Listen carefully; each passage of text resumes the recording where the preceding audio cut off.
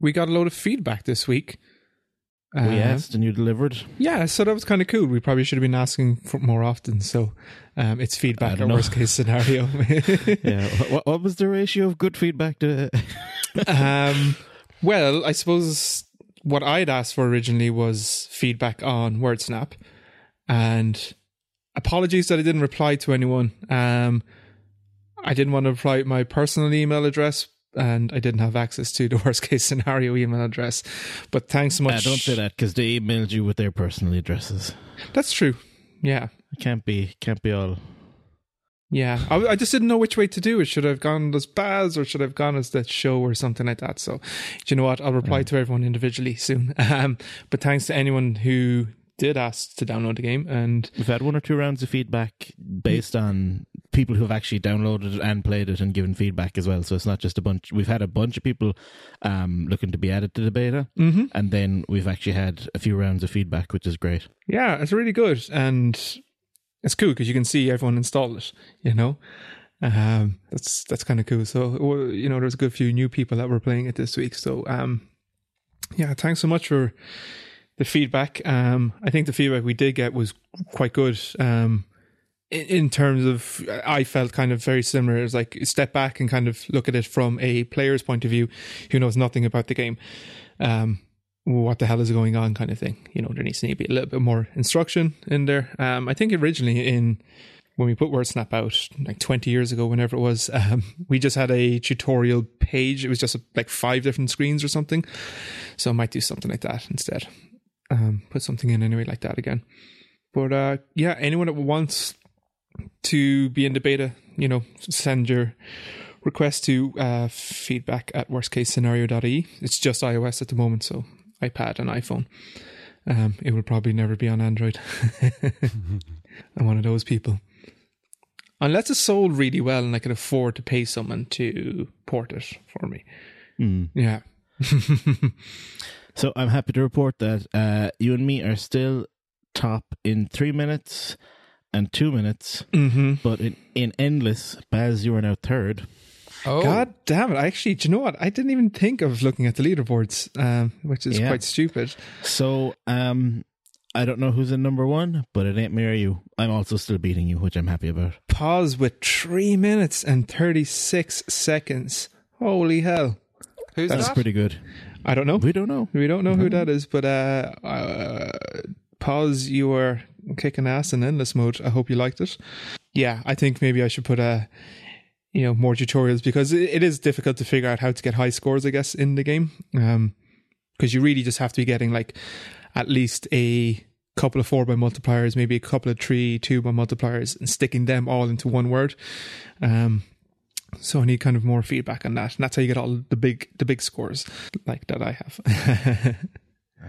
But at the same time, like, I mean, there's, you know, like I think when you're thinking about doing all this sort of stuff, you're immediately going for like the coach marks and the interactive stuff. And I mean, I would literally just have a button manual or something, and just put a web view in there with a text file. Like, don't do any more than that, and just say, you know, the first time it pops in, you can have a read me first or something if they want, or they can just play, and they can, you know, you can have it on the high score. Just don't forget to read the manual for the best tactics, and just leave it at that. You know, you don't have to do interactive hand holding stuff, you know? Yeah. So expect an update.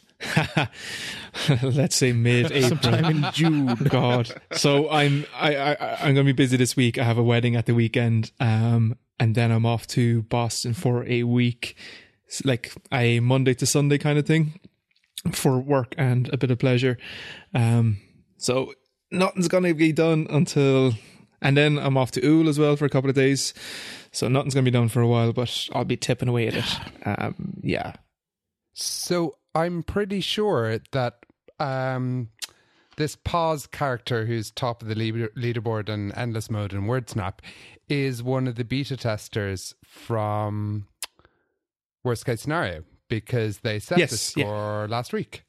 Yeah, no, yeah, it's definitely. But we don't know who it is, so we don't know who they were. If there was someone we knew, we'd know who they were. Do you know what I mean? See. Yes, so we knew it. Yeah, we knew it was a Worst Case Scenario. Yeah. Let's see. So if you're listening, reveal your secrets. Yeah, that's... Note that I'm not on any of the leaderboards because I suck at WordSnap.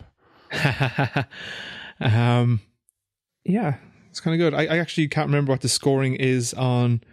I think the scoring is a bit weird for Endless mode, but I might end up changing that. Just points into seconds or something, isn't it? No, it's like if you get a 9-letter word, you get 20 seconds. But if you get an 8-letter word, you get like 10 or 12 seconds. So like getting a 9-letter word is a huge difference, but that needs to be kind of clearer as well. It's clear that you see it pop up on screen, how many seconds you get, but maybe there can just be, again, another page that says, okay, 1-letter words, which I don't think you can put into it, is 1 second. It wasn't really clear to me that it wasn't based on the points of the word as opposed to the length of it. Yes. So that's another thing. Yeah. Worth fleshing out. Also wanted to put a mode into it that is each row is limited to 4 letters. Okay, so you have to make a 4-letter word, and each time you make, say you make a 4-letter word, the length of the row extends to 5 letters, and then up to 9. So you have to go through all of them and get up to 9 letters in all of them in the quickest time. That's like them. That's like the Counter-Strike when you have to change guns every round. Yes. So I was trying to do that while trying to reuse as much code as possible, and then I was like, it kind of started hurting my brain a bit, so I stopped. But yeah, thanks for everyone that gave the feedback, and hopefully we'll get some more feedback in the future. And expect, you inspired me to kind of jump back in again, which is cool. Yeah, really surprised that people actually emailed us. Yeah, and so it wasn't all about WordSnap. So we had an anonymous email. Now, we didn't reply to it because it was sent by a Gorilla Mail, and that deletes the mail after an hour. So I figured the chances of the person seeing an actual reply by the time we got around to it would be pointless. But if you're listening, so you found our logo unsettling. Do you want to read this whole email out? Because I think it deserves time. Yeah. I've got to find it now. Yeah, I got it. You got it. Okay. So there's no hello or dear worst case scenario, and go straight into it. There is something unsettling about the logo you use for your podcast. The beginning comment has one blank line beneath it and is left justified, whereas the closing comment has no blank lines above it and is flush with the text of the inverted commas comment. See, so I always thought it was wrong anyway, but I didn't care too much. That was the point, though, wasn't it? Like, wasn't it supposed to be... I can't even remember thinking back, because there were so many designs that we'd gone through. I can't remember, like, the reasoning. So this particular comment style is what your man Linus Torvalds calls no. Just to put that out there first. And we know that, but I think it's kind of in fitting with the name generally. So Thomas, do you want to talk about how that exact logo came about? As sort of worst case scenario logo designer in chief, you mean? Oh, of course. Yeah. Okay. Well, so as the graphics design department of this podcast, I'm actually recreating it on screen now. So basically what I did was I typed in a C-style multi-line comment with and typed the words worst case scenario. And then in Xcode, I yanked up the font size to presentation large, and then I just made the window smaller so the words broke in an approximately square fashion. And that is it. Cool. So that is the Xcode default comment wrap that you're seeing in the logo. And we all went, yeah, okay. The thing is, when we saw it, we already have official worst case scenario mugs. There's 3 of them. We can't be going around getting new mugs. So, like, yes, that's it. I think it needs to stay the way it is. Yeah. Yeah. Maybe we can do it in 3D in the future or something, but, the formatting will stay the same. Yeah. And just, we know it's bad, but it was, we needed something, and that was it. And the end. sort of all of the options that we tried with trains crashing through buildings didn't work out. Yes. Or broken iPhones as well. There was a good week of broken iPhones and trains crashing through buildings. Yes. Yeah, that just did not work out. Procrastination of actually recording an episode. Let's just design the logo instead. That's it, yeah. Oh, well, so sorry for unsettling anybody with our logo, but we will continue to unsettle as a metaphor for... Because one of the things I love about this podcast, I was listening to the last episode, because Baz... before now, I've rarely got to listen properly to the episodes because I edit them. But Baz, because you edited the last episode, I was able to, listen to it properly, almost a week after we recorded. Yeah. So, apologies to our listeners for being quite drunk in the last episode. Oh, my God. I was very enthusiastic. State of you. But the other thing is what often annoys me about a lot of aspects of kind of technology, be it blogs or podcasts or whatever, is a lot of people can sometimes focus on like pretending everything's amazing and sort of, I just did this thing and it worked and it's brilliant.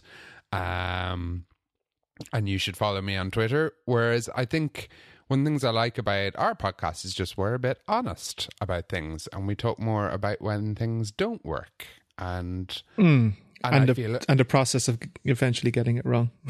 Yeah.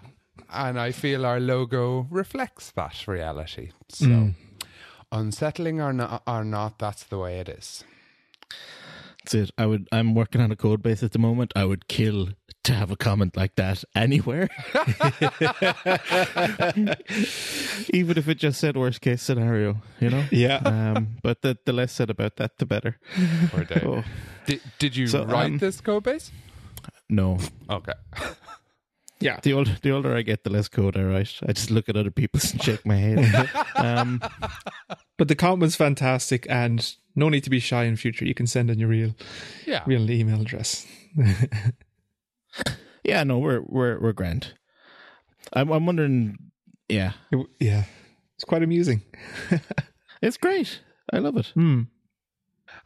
We got a really good range of requests for beta testers. Like we got people from the States, got a guy from Australia. That's cool. Yeah. Hello, people in different countries. And it's cool because I think Ireland was actually the minority of people who replied. Yeah. Pretty cool. Cool because you got to go on people's websites and see what industry they're in. Like there's some people that are doing some really cool stuff, and they wrote in, which is awesome.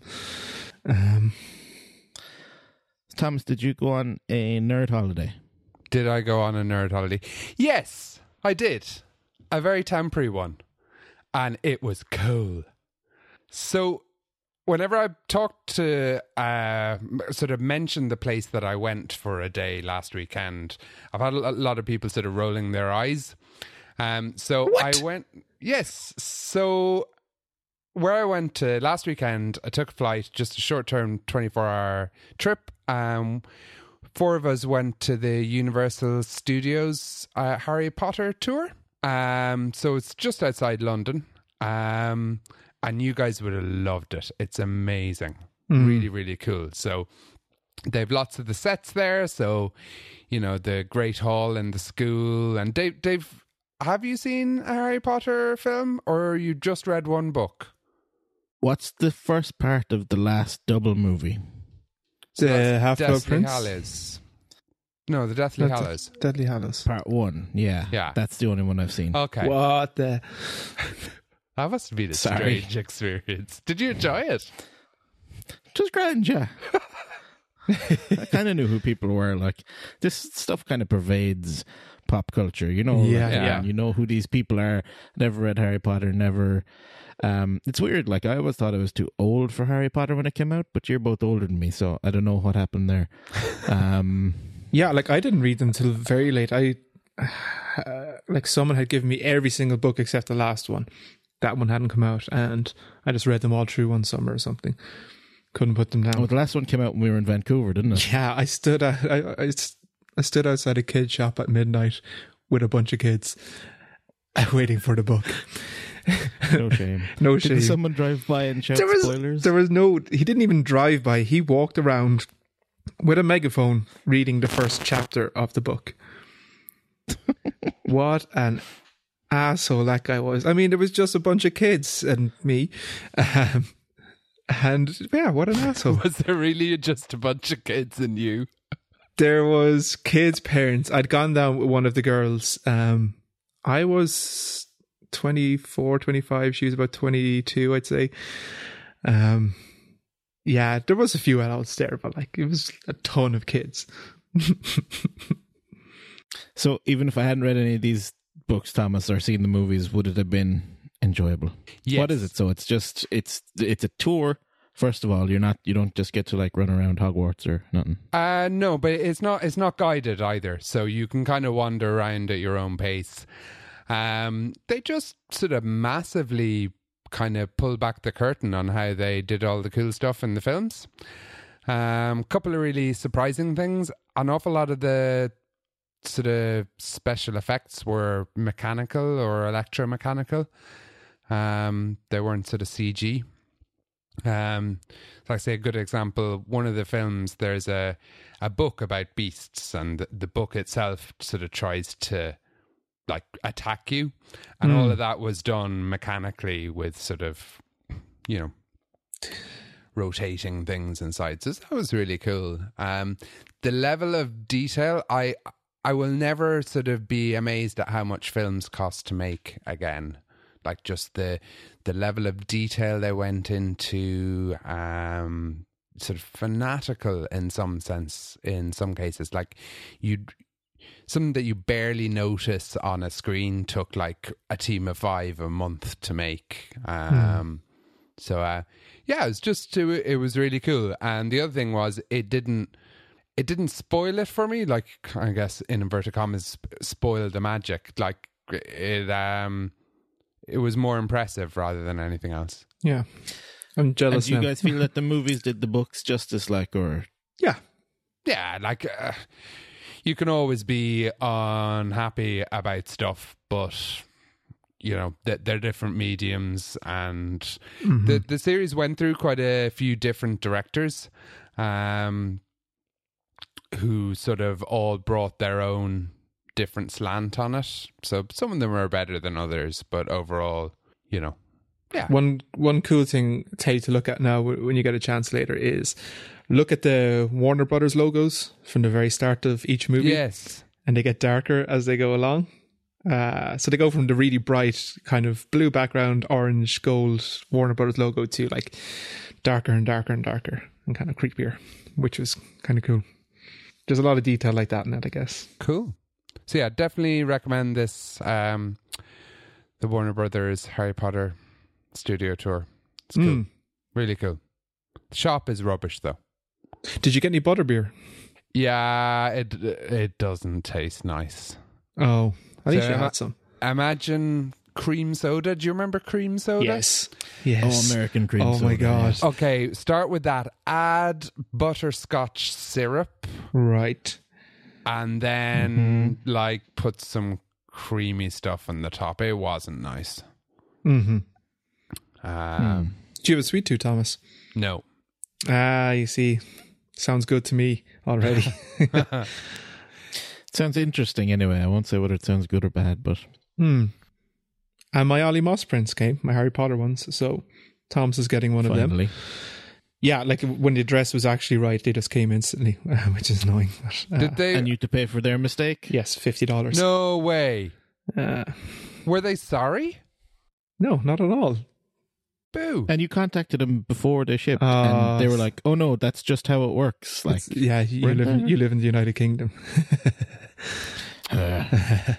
Boo. I think it was. I think it was just how addresses are over there. I think it was a PayPal error or something. Here, you gotta listen. You gotta listen to this, okay? I don't know if you can hear this. What's that? I have no idea. Is that a Nintendo Switch? Yes. Is it? Yeah. You got one. I got it last. Good guess, Dave.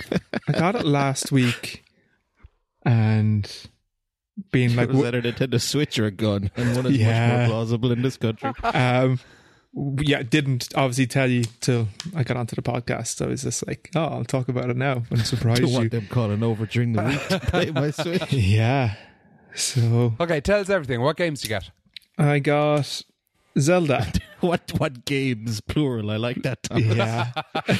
Indicates that there's more than one available. There's more than one. There's only 2 games I wanted, but I got Zelda Breath of the Wild, which is amazing. So I had a friend over actually on Sunday, and I've been playing primarily in the undocked handheld mode, but we threw it in the dock just so the two of us could sit down and play it. And it's just that cool instant dock it, it's on the screen, undock it, you're playing straight away. Game looks really, really pretty because, it's not the most powerful machine. It's quite small. Screen is beautiful on it. And so like the games look excellent on it. I also managed to pick up The Binding of Isaac, which is... Oh, nice. As Dave knows, probably my favorite game of all time. Dave bought me a little Isaac figurine from one of my birthdays. I have an Isaac screen print on my wall. I've played probably 400 to 500 hours of the game, I'd say. And this version is the expansions I hadn't played before. So there's about 600 hours of game in there to complete it. Oh my god! Also, well, I know you probably have it on the PS4 or something, do you? Yeah, I completed the version on the PS4 that I had. Yeah, because I love it with a joystick, and I hate playing it on the keyboard. Yeah, I preferred it on keyboard. But controllers aren't too bad. Keyboard is definitely better. I think it's more accurate. Yeah, it's more precise. But more precise. Yeah. It's just that kind of game where I feel I'd play it more with a joypad. Yeah, and I actually set up the Xbox USB controller and all to work with it, which really didn't work. This is back when it was still written in Flash before it was rewritten. Yeah, cool. It's nice. Is it definitely a 3DS replacement as well? Like, is it? Do you feel for me? What does it feel like to you? Yeah, it feels like a Vita replacement. Okay. Yeah, it definitely feels like this is the handheld because I used to play Isaac on the Vita, and what's cool about this is that game was only 30 frames a second because of the hardware. This game is 60 frames a second on the hardware, and which is lovely. And like the game bigger screen, but like the game really pushes hardware to limits because there's synergies in the game. Basically, you pick up tons of items, and like. One of the things I had in it was you get these familiars. These are people who follow you around or little monsters that follow you around, but you can duplicate them with one of the characters. So I had about 50 of these guys on screen, all of them shooting. I must send you guys on a photo. And no lag at all, 60 frames a second, all running perfectly. It's kind of game that crashes PCs and stuff like that. So I was very, very impressed at how it handled that game. And it's a beautiful thing. The Switch is lovely. So I know there's a lot of issues that people are having, but I haven't had any, probably because I'm playing in handheld mode a lot. But yeah, I knew I couldn't resist not getting one. Yeah, I knew as well. I just knew that. That's why, like, when I heard that, I was like, he bought a Switch. And how so? What else is out there in physical games that I can actually go and buy in a shop, first of all? And second of all, online downloadables, like I assume Binding of Isaac was. So there is a physical Isaac in the States, which I'm kind of jealous of because it comes with a manual, which games don't come with manuals anymore. And it looks like the very first Zelda NES manual. And also has a load of stickers. You were going to America sometime soon. Yeah, I should have pre-ordered one, but... it was kind of the annoying thing about the developers of Isaac are they really fuck over Europe a lot with their games. Like games don't come out in Europe till like a year afterwards. So I was very sure that it wasn't coming out on the European store, and they're really bad at communicating. Like you'll message developers, not that I did, but people were. I was looking at it and they're like, "Is it coming to Europe Digital Store?" I don't see anything. They never replied, and So the day of the release, which is Paddy's Day, it wasn't. So I just ended up having to go to like Play Asia, buy $50 of credit, create a US account on the Switch, sign in with that to download the game. So that was a bollocks. Okay, so you're still doing all that sort of... Yeah, there's sometimes that's more of a developer thing. That's not a Nintendo thing, really. In terms of other physical... I was surprised, yeah, because like, I mean, I know for the PlayStation that each region with Sony is a different company and you have to do different QA for each region. Isn't that the way that used to be? And this story is... And like yeah, sorry, go on. No, and just do we know what it's like with Nintendo? Like the stores are region free, so there's nothing stopping me downloading the game onto the thing, signing into my other account. The same thing on PS4. It happens, right. But I think it's just sometimes people just don't release games in certain countries. But yeah, it was just a bit of a pain because, you know, you kind of have to go through a few hoops, and when the developers just don't respond to fans of the game and kind of go, look, lads, it's just going to be a couple of extra weeks, you know. Yeah, it's kind of cool. You guys got, yeah, I'll definitely have to get you over to play it. I'll try and get a multiplayer game or something like that we can play on it. Because I haven't really got to test out the 2 people using a controller each, so the controllers pop out the side, the little dinky things, and yeah. And I kind of read people talking about pro controllers. Is that something that is of interest to you? What are they, and what would... It's so if I pop out the 2 controllers on the side, I have another physical controller that they can fit into. But the Pro controller is just a more improved controller. It's got probably longer battery on it, fits better in the hands and stuff like that. It'll be more comfortable to play for longer with, I believe. But it's like 70 quid. If I was playing a lot more on the TV, I would consider getting it. But at the moment, I'm kind of okay without it, you know. And Dave, what do you make of all this? You never got your PS4 in the end, so you're still sort of due a gaming device. Yeah, I just don't have the time, and it's just there's a lot of other things that I could spend €400 on that would potentially get me drunker. You know, I don't know. I just don't feel like that's what I should be devoting my time to, despite really wanting to be devoting my time to. And as we mentioned, I think we talked about this briefly before on previous episodes, the fact that it's handheld and, you know, you've got a young baby, would this sort of perhaps offer more opportunities than, say, a console connected to your telly?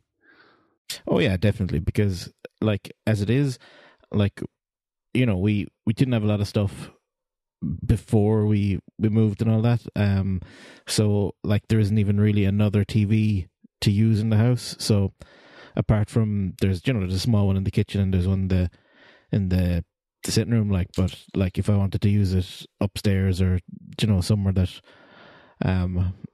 you know, was kind of out of sight or whatever, it would necessitate buying a TV as well. So things start getting expensive, and the Switch would make it very attractive. I could like play it in the car in the morning while I'm sitting in the car park before I go into work, instead of, you know, like going getting a coffee or something and be like, quick, run out and be antisocial and play video games. Yeah, and even, you know, just playing for a few minutes, like, but, you know, you could play it in bed for a few minutes before you went to sleep.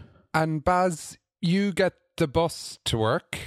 No, I wouldn't play it on the bus. Really? Why not?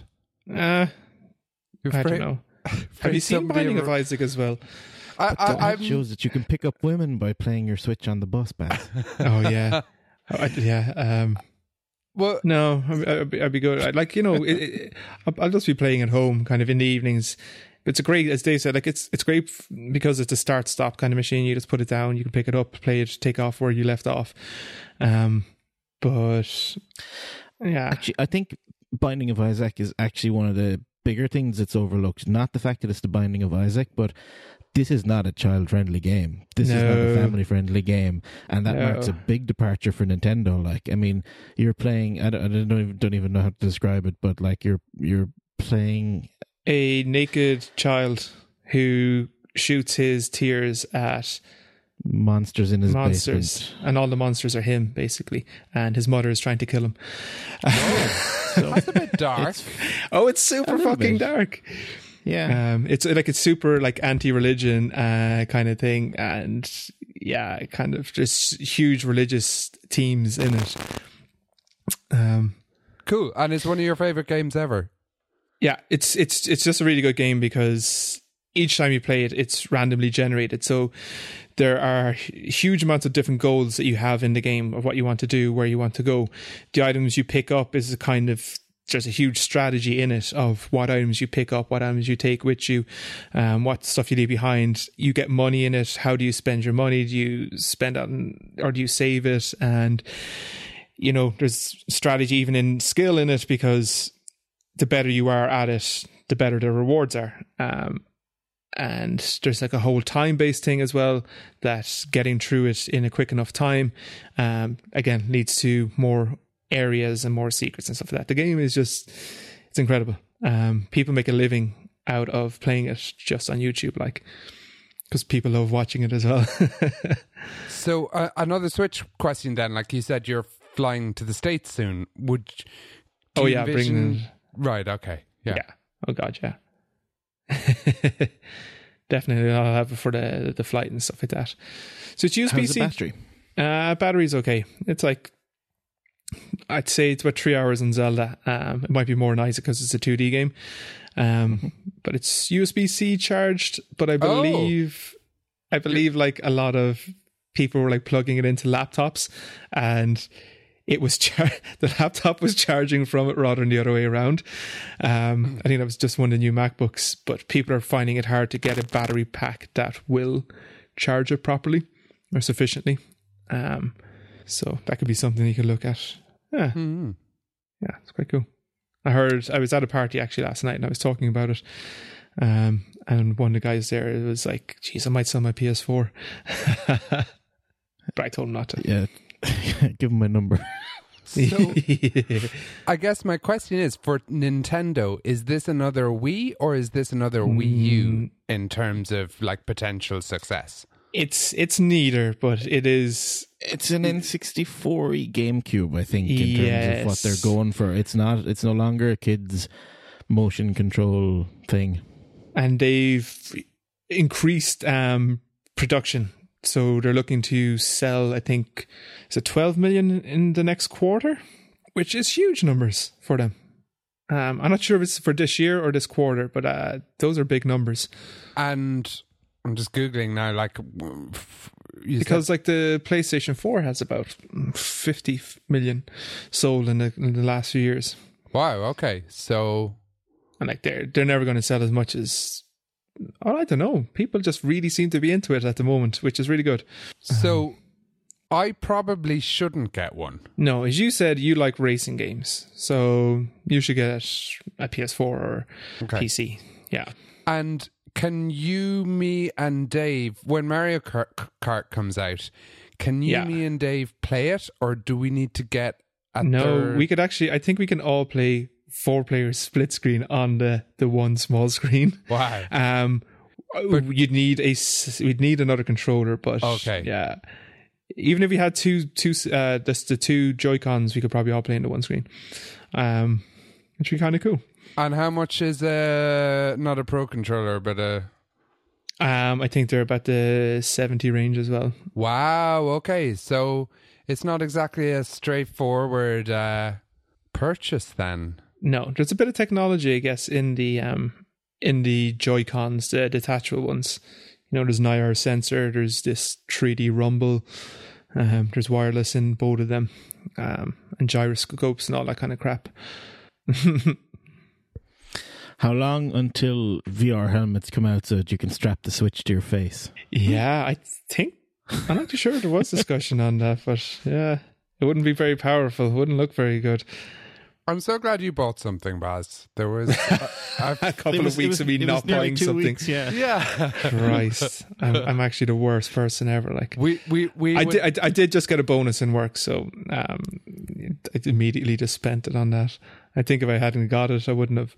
We'd almost, I think, run out of things to talk about. We'd have to cut back the podcast if you stop buying stuff. Just change it to shit by Baz buys or something. Anyway, I don't regret this purchase. I don't regret any of my purchases. Yeah, damn right. So, yeah.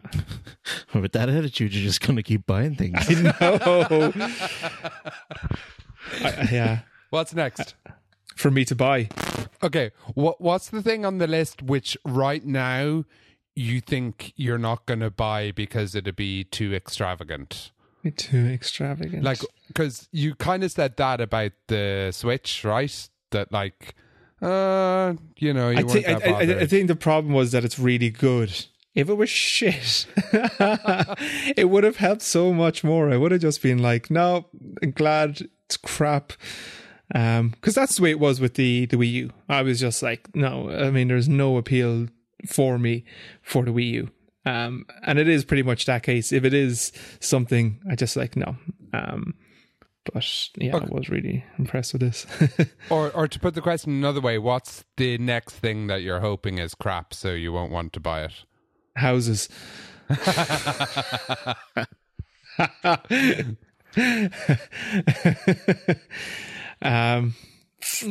I don't know what's coming out. Maybe the iPad. I'd always wanted an iPad, but like, have you never had one? You never had an iPad? I've never had an iPad. We have one in work. I've always had like work ones, or to kind of use for development. But how new is your work iPad? Mini 4, very new. Okay. But I guess the newer ones, we don't know what they're going to be like. They should be out pretty soon. But I don't know. The event is in April, isn't it? Supposedly, anyway. Yeah. If they came out with like a brand new, as I always said, all I want on an iPad is like a new OS. A decent OS for properly doing stuff on it. At the moment, it's just a big iPhone, really. Like, still, I know there's split view stuff. Though, like, things have come on. Come on. Posted. I sent you guys video yesterday, I think. I just implemented split view in an app I was prototyping. Yeah, I'm addicted to split view. I get really annoyed when apps don't support it now. Mm-hmm. I still think it's lacking a lot, though. Yeah, but right, to play devil's advocate, because this is relevant to me, so I'm going to say to you guys before, I'm really thinking of selling my MacBook Pro. And I'm slowly pimping my Mac Mini that I have in the office. So I have 2 monitors on it. I just put in a 0.5 terabyte SSD. I finally have 8 gigs more of RAM that'll throw me up to 10 gigs. And I guess what I'm experimenting with is using the iPad downstairs and then just having my Mac in my office. And I think some of the limitations that the iPad has compared to the Mac are actually, in some ways, you can look at them as positive, I guess, positive shortcomings in that they make for a more relaxed computing experience because you've just less options. If you could torrent on an iPad, I would replace my Mac Mini with the iPad. If it could torrent on the iPad, I can record the podcast on it, right? Yeah.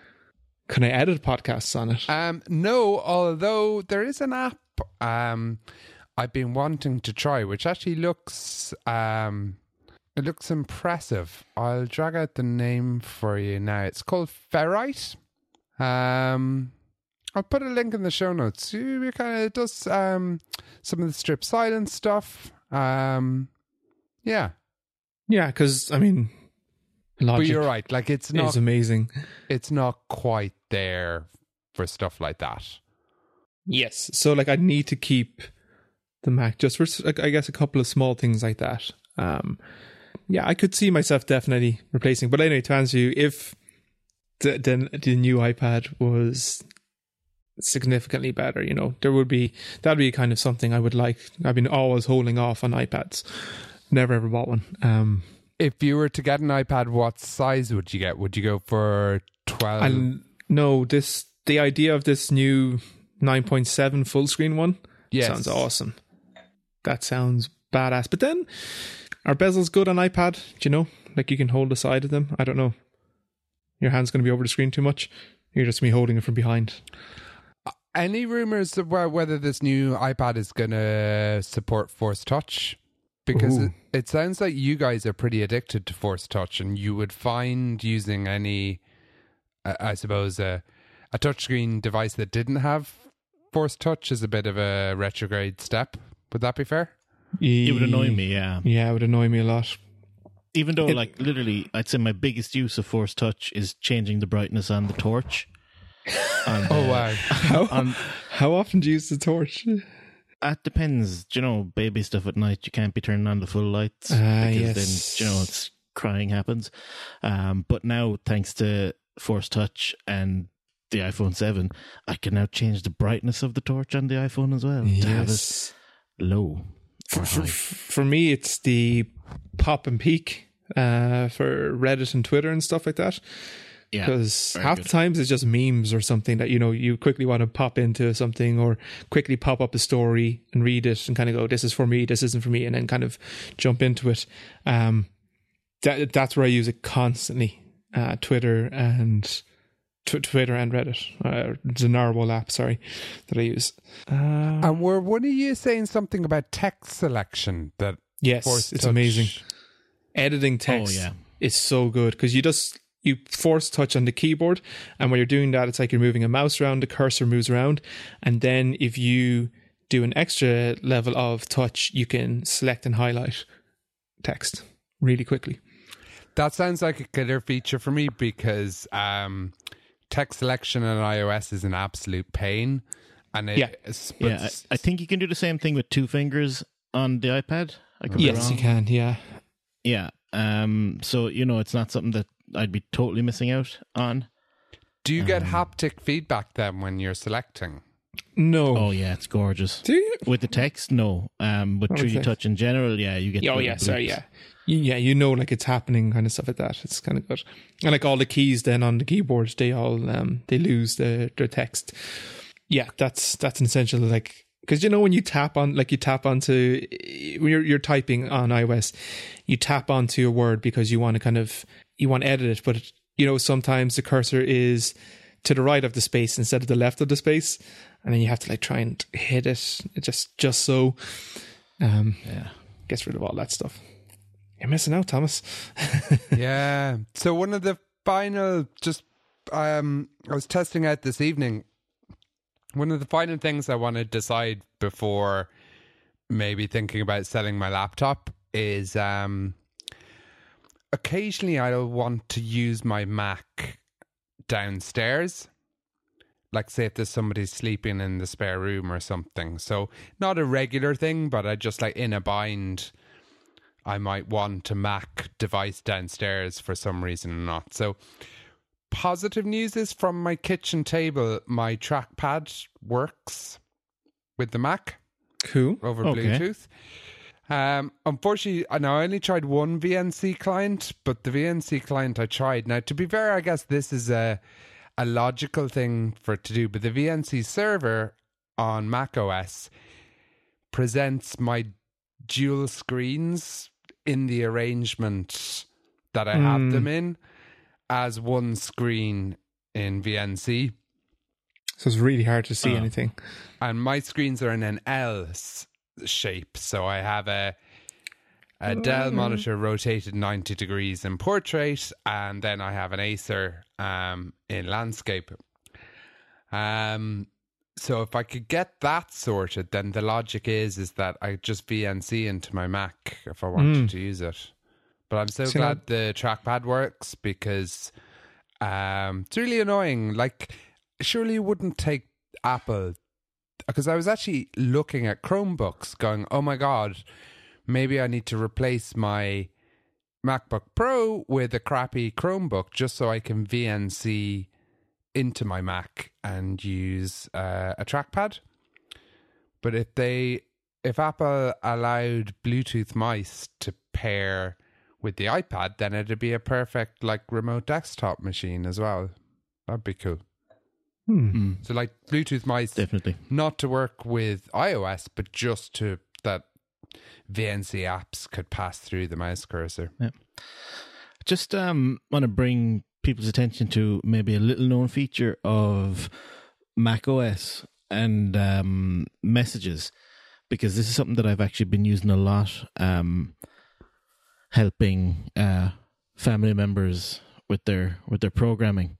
And if you go to the person in iMessage on the Mac, and then you hit, you hit details. Doing this right down next now. to their name, you have phone and you have FaceTime, and then you have the little screen sharing button. So you can screen share directly from inside iMessages. It does all the hooking up the connection. Once you're in iMessage with someone, you press that button and you're screen sharing in like 2 seconds flat. Myself and Thomas use it quite a lot. Yeah. But just how there's no setup. If you're already, that's it. I'm now looking at Thomas's setup and I get the 2 screens smushed into one. Cool. The same way. Cool. So, pretty cool. So I just wonder, is that more, is that something more people don't know about? Because it really is hidden, isn't it? Like, it's not sort of obvious at all. No, and if it doesn't work, God help you. If it works, it's fine. But like, having someone at the other end and you'll be like, no, now reboot it. Okay, now sign out of iCloud, sign back in, if it doesn't work, it's like any other thing Apple, like, but if it works, it's brilliant. And I'm pretty sure that uses just vanilla VNC as well. Yep, it's just you can launch the screen viewer app separately, but the only thing iMessage does is actually sets up the connection and negotiates for using your Apple ID. The setup of the connection. Yeah. That's cool. Yeah, I often I have a desktop at work, and so I often launch the screen sharing app downstairs manually. I have this really hacky. So in work, our desks are upstairs, and downstairs is a TV connected to an Apple TV connected to just a 32-inch widescreen TV that we use for presentations. And there's a very old iMac downstairs, so I often use the iMac downstairs to screen share to my Mac upstairs, and then AirPlay my video of my Mac upstairs onto the Apple TV that's also downstairs, which sounds all really convoluted but works most of the time. How many times do you have to go up and downstairs to start something? It's actually pretty seamless, as long as I can remember. Yeah, no, it's fine. I just need to remember my IP address. That's the only thing. So, works surprisingly little lag, considering it's going upstairs and downstairs again. So, yeah. Top tips. Oh yeah, that's what you're listening for, lads. So Apple, actually, this is something that might come in handy for Baz as well. They've added a permanent indie game section to the App Store. No way. Yeah. So promote the huge range of games made by smaller developers, and it'll be there indefinitely to help users discover new titles. So they have a few titles as well. There's like our 25 favourite indie games, indie game debuts, newly discovered indies. And Dave, how indie do they look, if that's not a stupid thing to say? So fairly indie. Like we have Super Hexagon, which is Terry Kavanagh, very indie. You have Cannibalt, like that was indie. I'm sure it still is, but I'm sure that those guys are rolling in it. Tiny Wings, Threes, Monument Valley. So yeah, indie games, essentially meaning games that aren't made by gigantic publishers.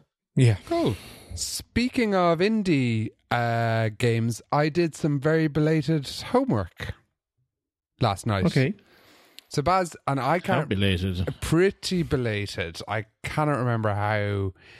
It might have been 10 episodes ago. Baz suggested that I watched a documentary about... Indie Game the Movie? Yeah.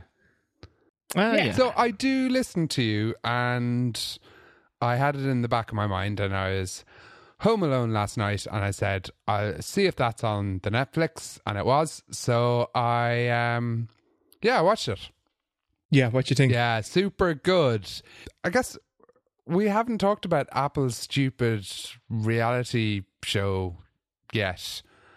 No. Yeah, we'll wait till it comes out and then we'll lambast it. Yeah, how awful it will be. But I suppose, while still being kind of interesting as a documentary, I felt it was pretty good at sort of capturing some of the realities of developing indie software.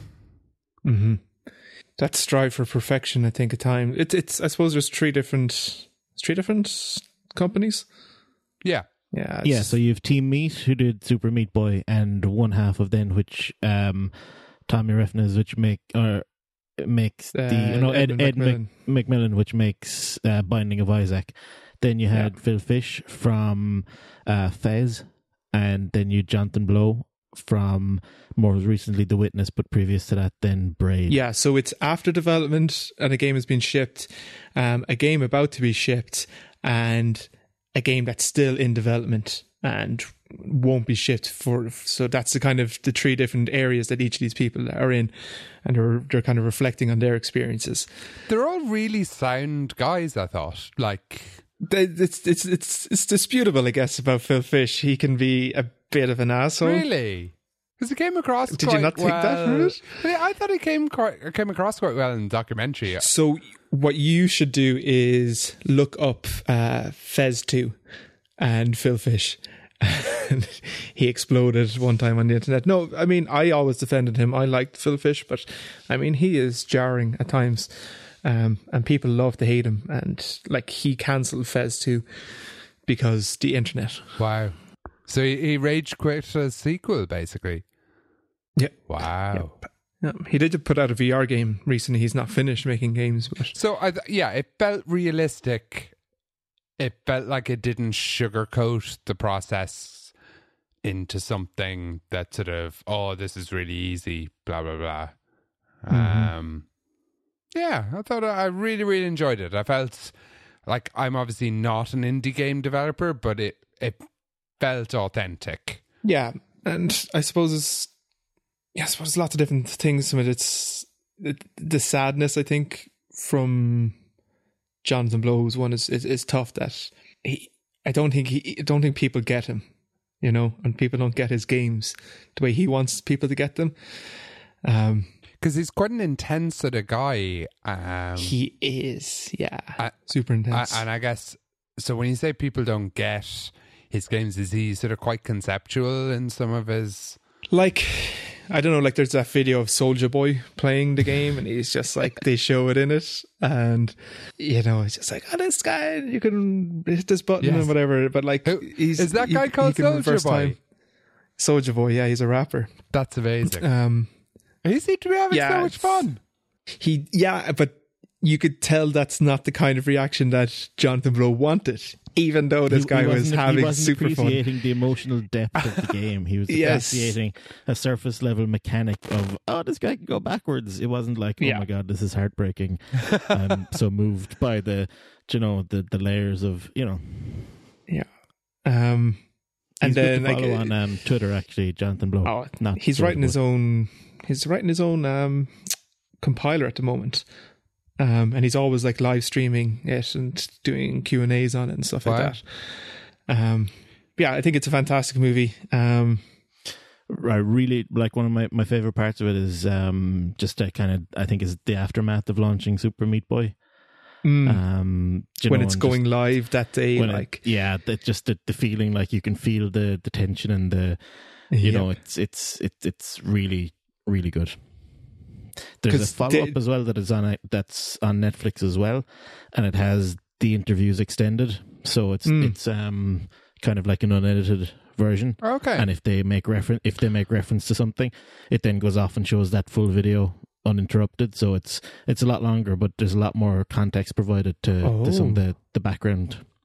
I must watch that, because I know there's a separate interview with Edmund Macmillan about Binding of Isaac that was shot at that time. That's on YouTube. They don't go into it. So wait a sec. This game, Binding of Isaac, that you like with the kid who kills... Edmund Macmillan with the sideburns in the movie? Yes. Yeah, he made Binding of Isaac. Cool. Okay. I'm starting to get into this stuff. Definitely check out his interview about Isaac on YouTube. So it's like I suppose an extra part from that movie. I think you got it when you bought the movie on Steam or something. So does it feel today, given Dave's point about the new indie game section in the App Store, which, for example, didn't exist when you guys had a game in the App Store, do you think it's becoming easier or more difficult to be an indie game developer? It was only indie games back then. All games there was no indie. big... All games were indie on the iOS second day. They were 10 a piece at the start, and they were all EA games. I suppose they were like Tetris and stuff like that. That was the start of it. Like, I mean, they're all, they weren't AAA games, but they weren't indie by any stretch. The indie game came after the race to the bottom. I think... I don't think it would make it any easier. I don't know. I think it's like all things these days. You need a platform and you need money. I think just, I think at this stage, like let's take Terry Kavanagh. He has enough fans and enough of a following from the stuff that he's been grinding away at for years, putting out quality stuff, that if he puts something out in the App Store, people will buy it because they know who he is and they know that he makes good games. Is he one of us? Is he Irish? He is Irish. Oh, cool. Yeah, he lives in over Cambridge. In Cambridge or something. Yeah, at the moment. So, and I think that if you have that platform or something, it probably makes it easy. But I mean, again, like that's not easy. Like, I mean, there was years of struggle there to get where he is, and to get any success that he gets is so well deserved. I would definitely recommend checking out all his games as well, like Don't Look Behind or whatever it was. Some of his Flash games are brilliant. Yeah, and the letter V 5 times or whatever, VVV is a really good, an amazing platformer. And I'd hope that makes an appearance on something. I got it for the 3DS as well, actually. That was one of my purchases on the 3DS. As well as on every other platform ever that it came out on. I just think it's about, if you start an indie game, if you come out with a game today, I think the same things apply. Like, we have a podcast here, we have listeners. How do we have those listeners? How are we going to grow our listeners? And it's the exact same thing with the games. I think it's so easy to just go, well, nothing's happening, and to quit or to pull out of whatever project it is. And I think you just have to keep making it. If game 1 didn't make you $1 million, great. Game 2, game 3, game 4, you have to want it. There's no kind of, I'm just a part-time indie, I'm a dabbling or anything like that. If you want to be it, I think you have to commit. You have to go in 100%. And then give you 95%. Fail. Yeah. I am curious that I'm just looking through Apple's featured indie games here.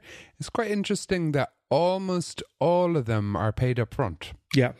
Which is good, I think, because ultimately I think that's the most, well, I know the market has changed, but I do think paid up front is a good model for the developer, right? Oh yeah, if you can get it. So, and it seems like, well, either Apple are particularly choosing to highlight paid up front games, or maybe you can get away with it if you are a sort of a prominent indie game developer. But whatever the reason, like, it's kind of cool that Apple are promoting these sort of paid up front games that are done by indie developers. Yeah, it's kind of cool. I hope they're doing well. Have you guys any recommendations for me based on Apple's featured list? Device 6. Oh my god. Yes. This looks like... oh no, I have that. I think... Check out their other game, Yearwalk. That's the one with the super text. scary, man. Goes diagonal. Yeah? Yeah. Which? Yeah. Device 6.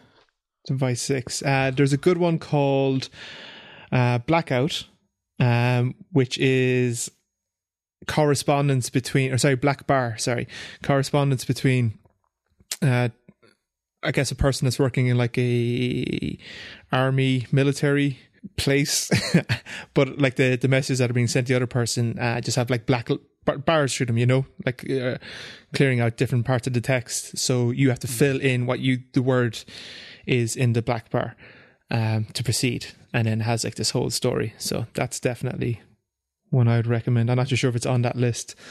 It isn't. No, it isn't. Okay. I was talking to somebody who'd listened to episode 35 the other day and heartily seconded Baz's recommendation for the Stanley Parable, which I haven't got around to. So, and they also made the point that it's a game you can kind of pick up and put down. You know, it's not something you have to sort of pick it up and play for hours on end. So, where is this indies thing on the page? So I'm looking at it in iTunes and the Mac.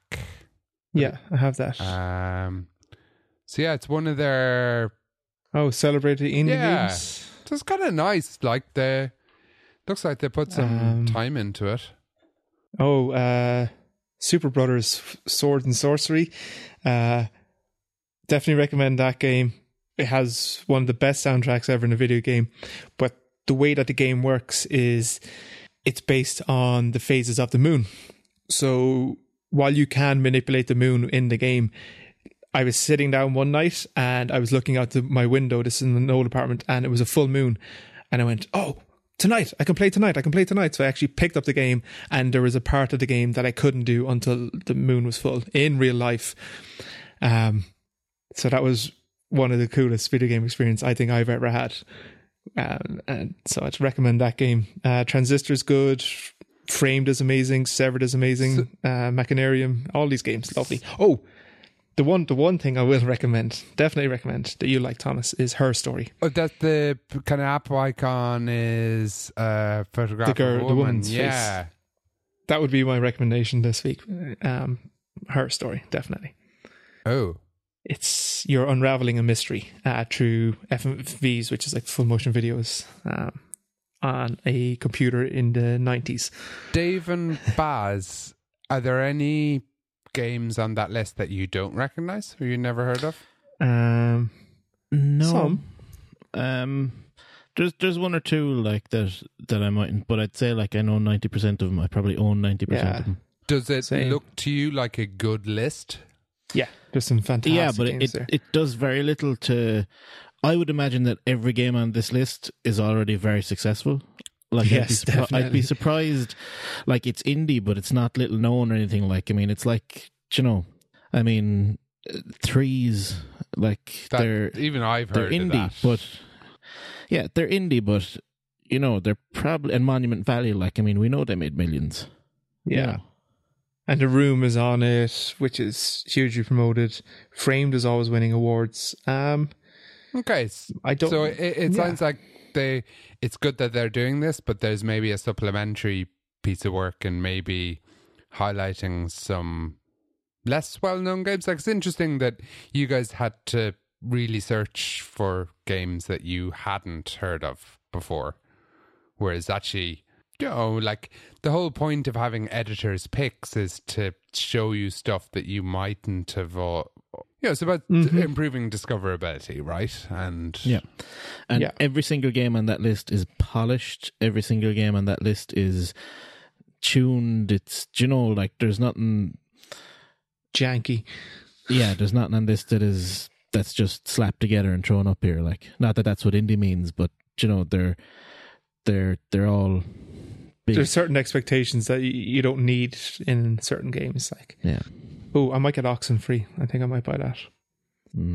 I've been waiting for that for a while.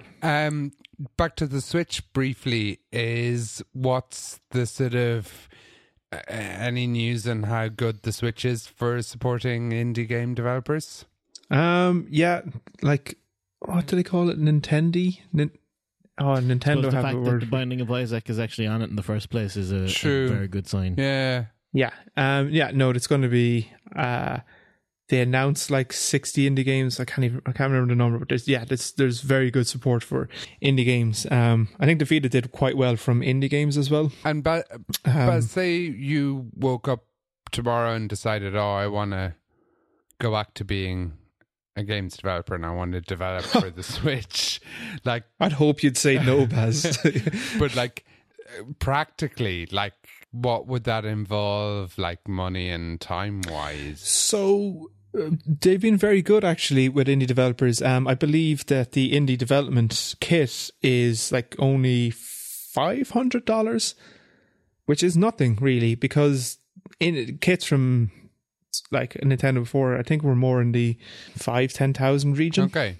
So this is, you needed to have like a secure room and stuff like that. That was keypad locked and cameras, everything. Cameras, owner's responsibility is to get your hands on a dev kit. Like, just from Nintendo, theirs was harsher. We had friends that were trying to go through it at the time. They were just like, no, there was too many rules. So Sony were pretty good, I remember back then. Mm-hmm. Yeah, Sony were exceptional. Yeah, I talked to somebody though had a PlayStation. I can't remember which version, but developer PS3 and PSP thing. But like they had to do all the safe thing and the alarm thing and stuff. Okay, it's pretty heavy. Okay, but I believe at that time that Sony were very, very good to them and kind of giving them a lot of support and direction and stuff like that. I think we're talking about the same person.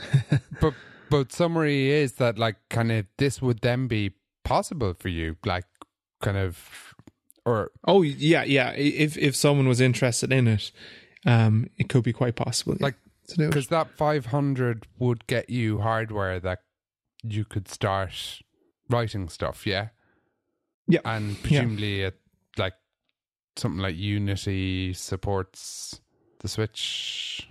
I don't know, but probably. Maybe. But you have some framework to get going on. There must be something, even if it's Nintendo's own one or whatever. Cool. Very video game podcast. Keep wondering whether will I actually turn into a gamer after all this. Maybe not. Well, I mean, you are. Like, you're playing Firewatch. Yeah, I just play stuff that you tell me to. I'm less of a gamer and more of a Baz acolyte. But that's fun, though, isn't it? It's like... I welcome my new overlords. Yeah, we did talk about my cult in the last episode. But... that's just like movies, music, right? You recommend a TV show music to people and they go away and watch it and then they come back with their good, bad or whatever. Cool. But sometimes, I think I get very passionate about recommending video games to people. So there have been a lot of recommendations in this episode. Have we time for 3 more? Well, things that are making us happy anyway. I don't recommend doing what I do to make yourself happy, but sure. Why not? I'm actually going to recommend a feckin' video game.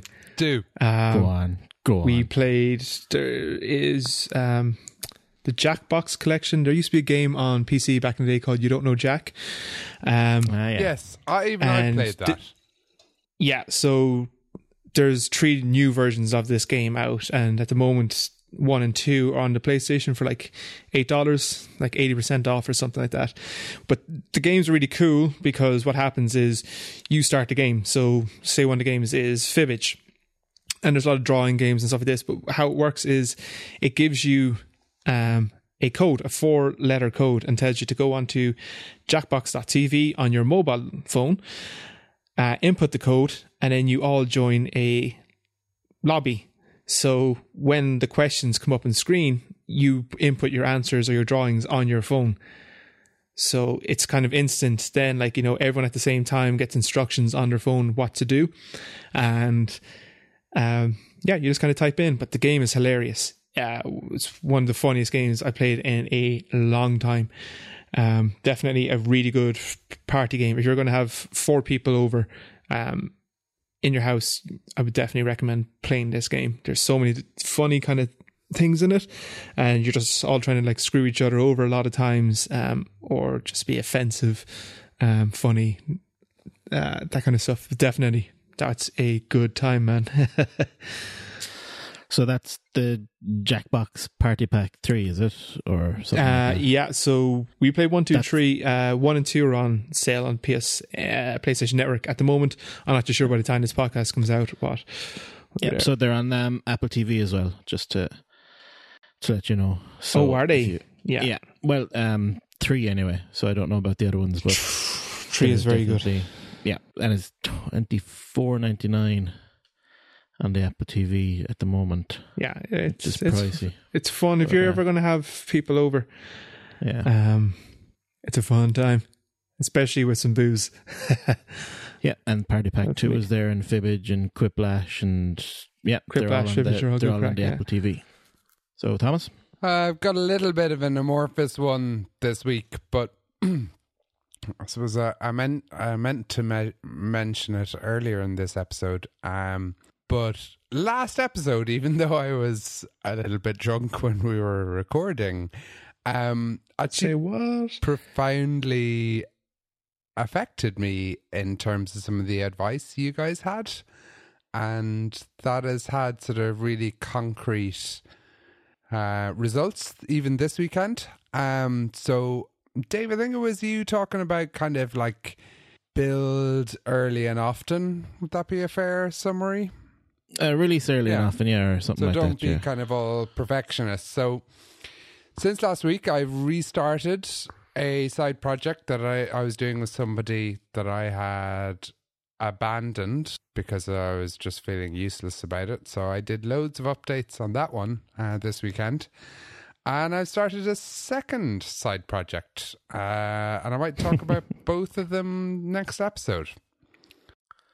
Cool. But definitely awesome. Neither would have happened without the last podcast episode. So, yay. That's cool. I've done absolutely nothing, but that's cool. Yeah. Yeah. Do as I say, not as I do. Yeah. And you'll have a happy life. Yeah, no, that's great. And I think I noticed a test flight invitation not too long ago. Yes. From you. So that will be installed and feedback will be given, and the Chaos Monkey will be mercilessly deployed. I'm gonna get in again sometime in April, and hopefully do some UI stuff with you. Cool. If you're up for it. I'm a bit stuck with the design on one of them. Pay someone on Fiverr and just see what happens. Because I've tried, because I'm just bored. But you know what's cheaper than Fiverr is Dave. Dave is like zero. But anyway, pretty much. Hence your test flight. Beerer. Yeah. But like anytime I've tried to get app design work done on Fiverr, they end up cancelling. Like it's been a few times now, and it's just hasn't happened, sadly. Oh dear. But I'd be interested to see if you get anywhere with it. Like seriously, Fiverr sucks so bad, man. I have credit on Fiverr from cancelled refunds that I haven't spent. So if you want me to do something like that, I'm happy to dish it out. If you want a logo or something like that, you know, I think of a tenner. My track history with logos is not great. They tend to unsettle people. I like your logo for this. It's very simple. It's nice. Yeah, actually, it's just a letter, right? Just a letter R, yeah. Lowercase. It's a nice font. It's not leaked. It's not very centered, though. Shut up, it is centered. Mr. Odd unsettles me.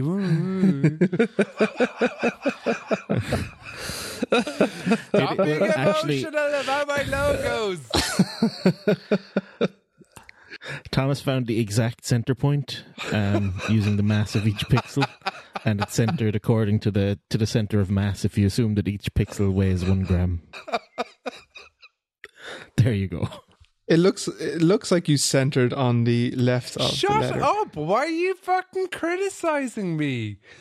Why'd you send us the app for? You might as well just send me an anonymous email now and get it over with. It was me all along. Wouldn't be surprised. Me. Oh. I'm that passive aggressive that I didn't. Yeah, that I wanted to annoy you.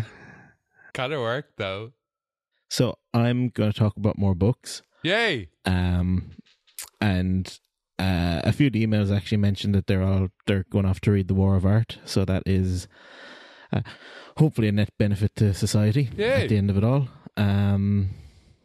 And I'm going to recommend one, but just by way of another. So a few years ago, I read a book, The Rise of Superman, Decoding the Science of Ultimate Human Performance by Stephen Kotler. And so is this basically it was Superman as in Clark Kent or Superman as in like Nietzsche, Ubermensch Superman? Like snowboarders, basically. So brilliant answer. It's about the rise. It's about the it's basically how extreme sports are taking a kind of performance to the edge, but it's about the mental side of that, and about essentially the concept of flow, which I think we're all fairly familiar with. So they just talk about how, just how that's the kind of research has caught up with that, and how people, you've surfers and snowboarders and skateboarders who have done amazing things. The things that would be like, no one's ever going to do this kind of a flip or whatever. No one's ever going to be able to snowboard down that mountain, and they've managed to do it. And what have they actually? It's about the kind of the optimal state of consciousness, and in which people perform best, and they're just using it because sports, extreme sports, the Red Bull kind of sports, seem to be the place where that's emerging. So that's the first one. And then this week, or the week after, late February. So I'm only getting to it now. They have a new book called Stealing Fire. So this is Stephen Kotler, but Jamie Whale is on that as well. So he co-authored this time. How Silicon Valley, the Navy SEALs, and maverick scientists are revolutionizing the way we live and work. So this is kind of piggybacks on the concepts in the last book, but it's about harnessing rare and controversial states of consciousness to solve critical challenges and outperform the competition. So it's kind of like, electrocuting your brain and using magnets on your brain and stuff to enhance your cognition and your abilities and stuff. So I haven't read it fully, but Stealing Fire, it's looking very interesting. And you can this book is one of the first things as well that has kind of made me really aware of how mainstream podcasting has gotten, because let's say I listen to a few podcasts, and either one of these guys that wrote the book has been a guest on at least 8 podcasts that I've listened to, that I listen to regularly. So I hope that isn't a thing now where a book is released and they do the podcast tour, and you get, because it's the same. I noticed a few other books there recently from fairly high profile people, and it's just like my entire podcast feed for the week is just them giving the same interview 8 times. So that would not make me happy if that's where book promotion and podcasting ended up. But so far, enjoying it.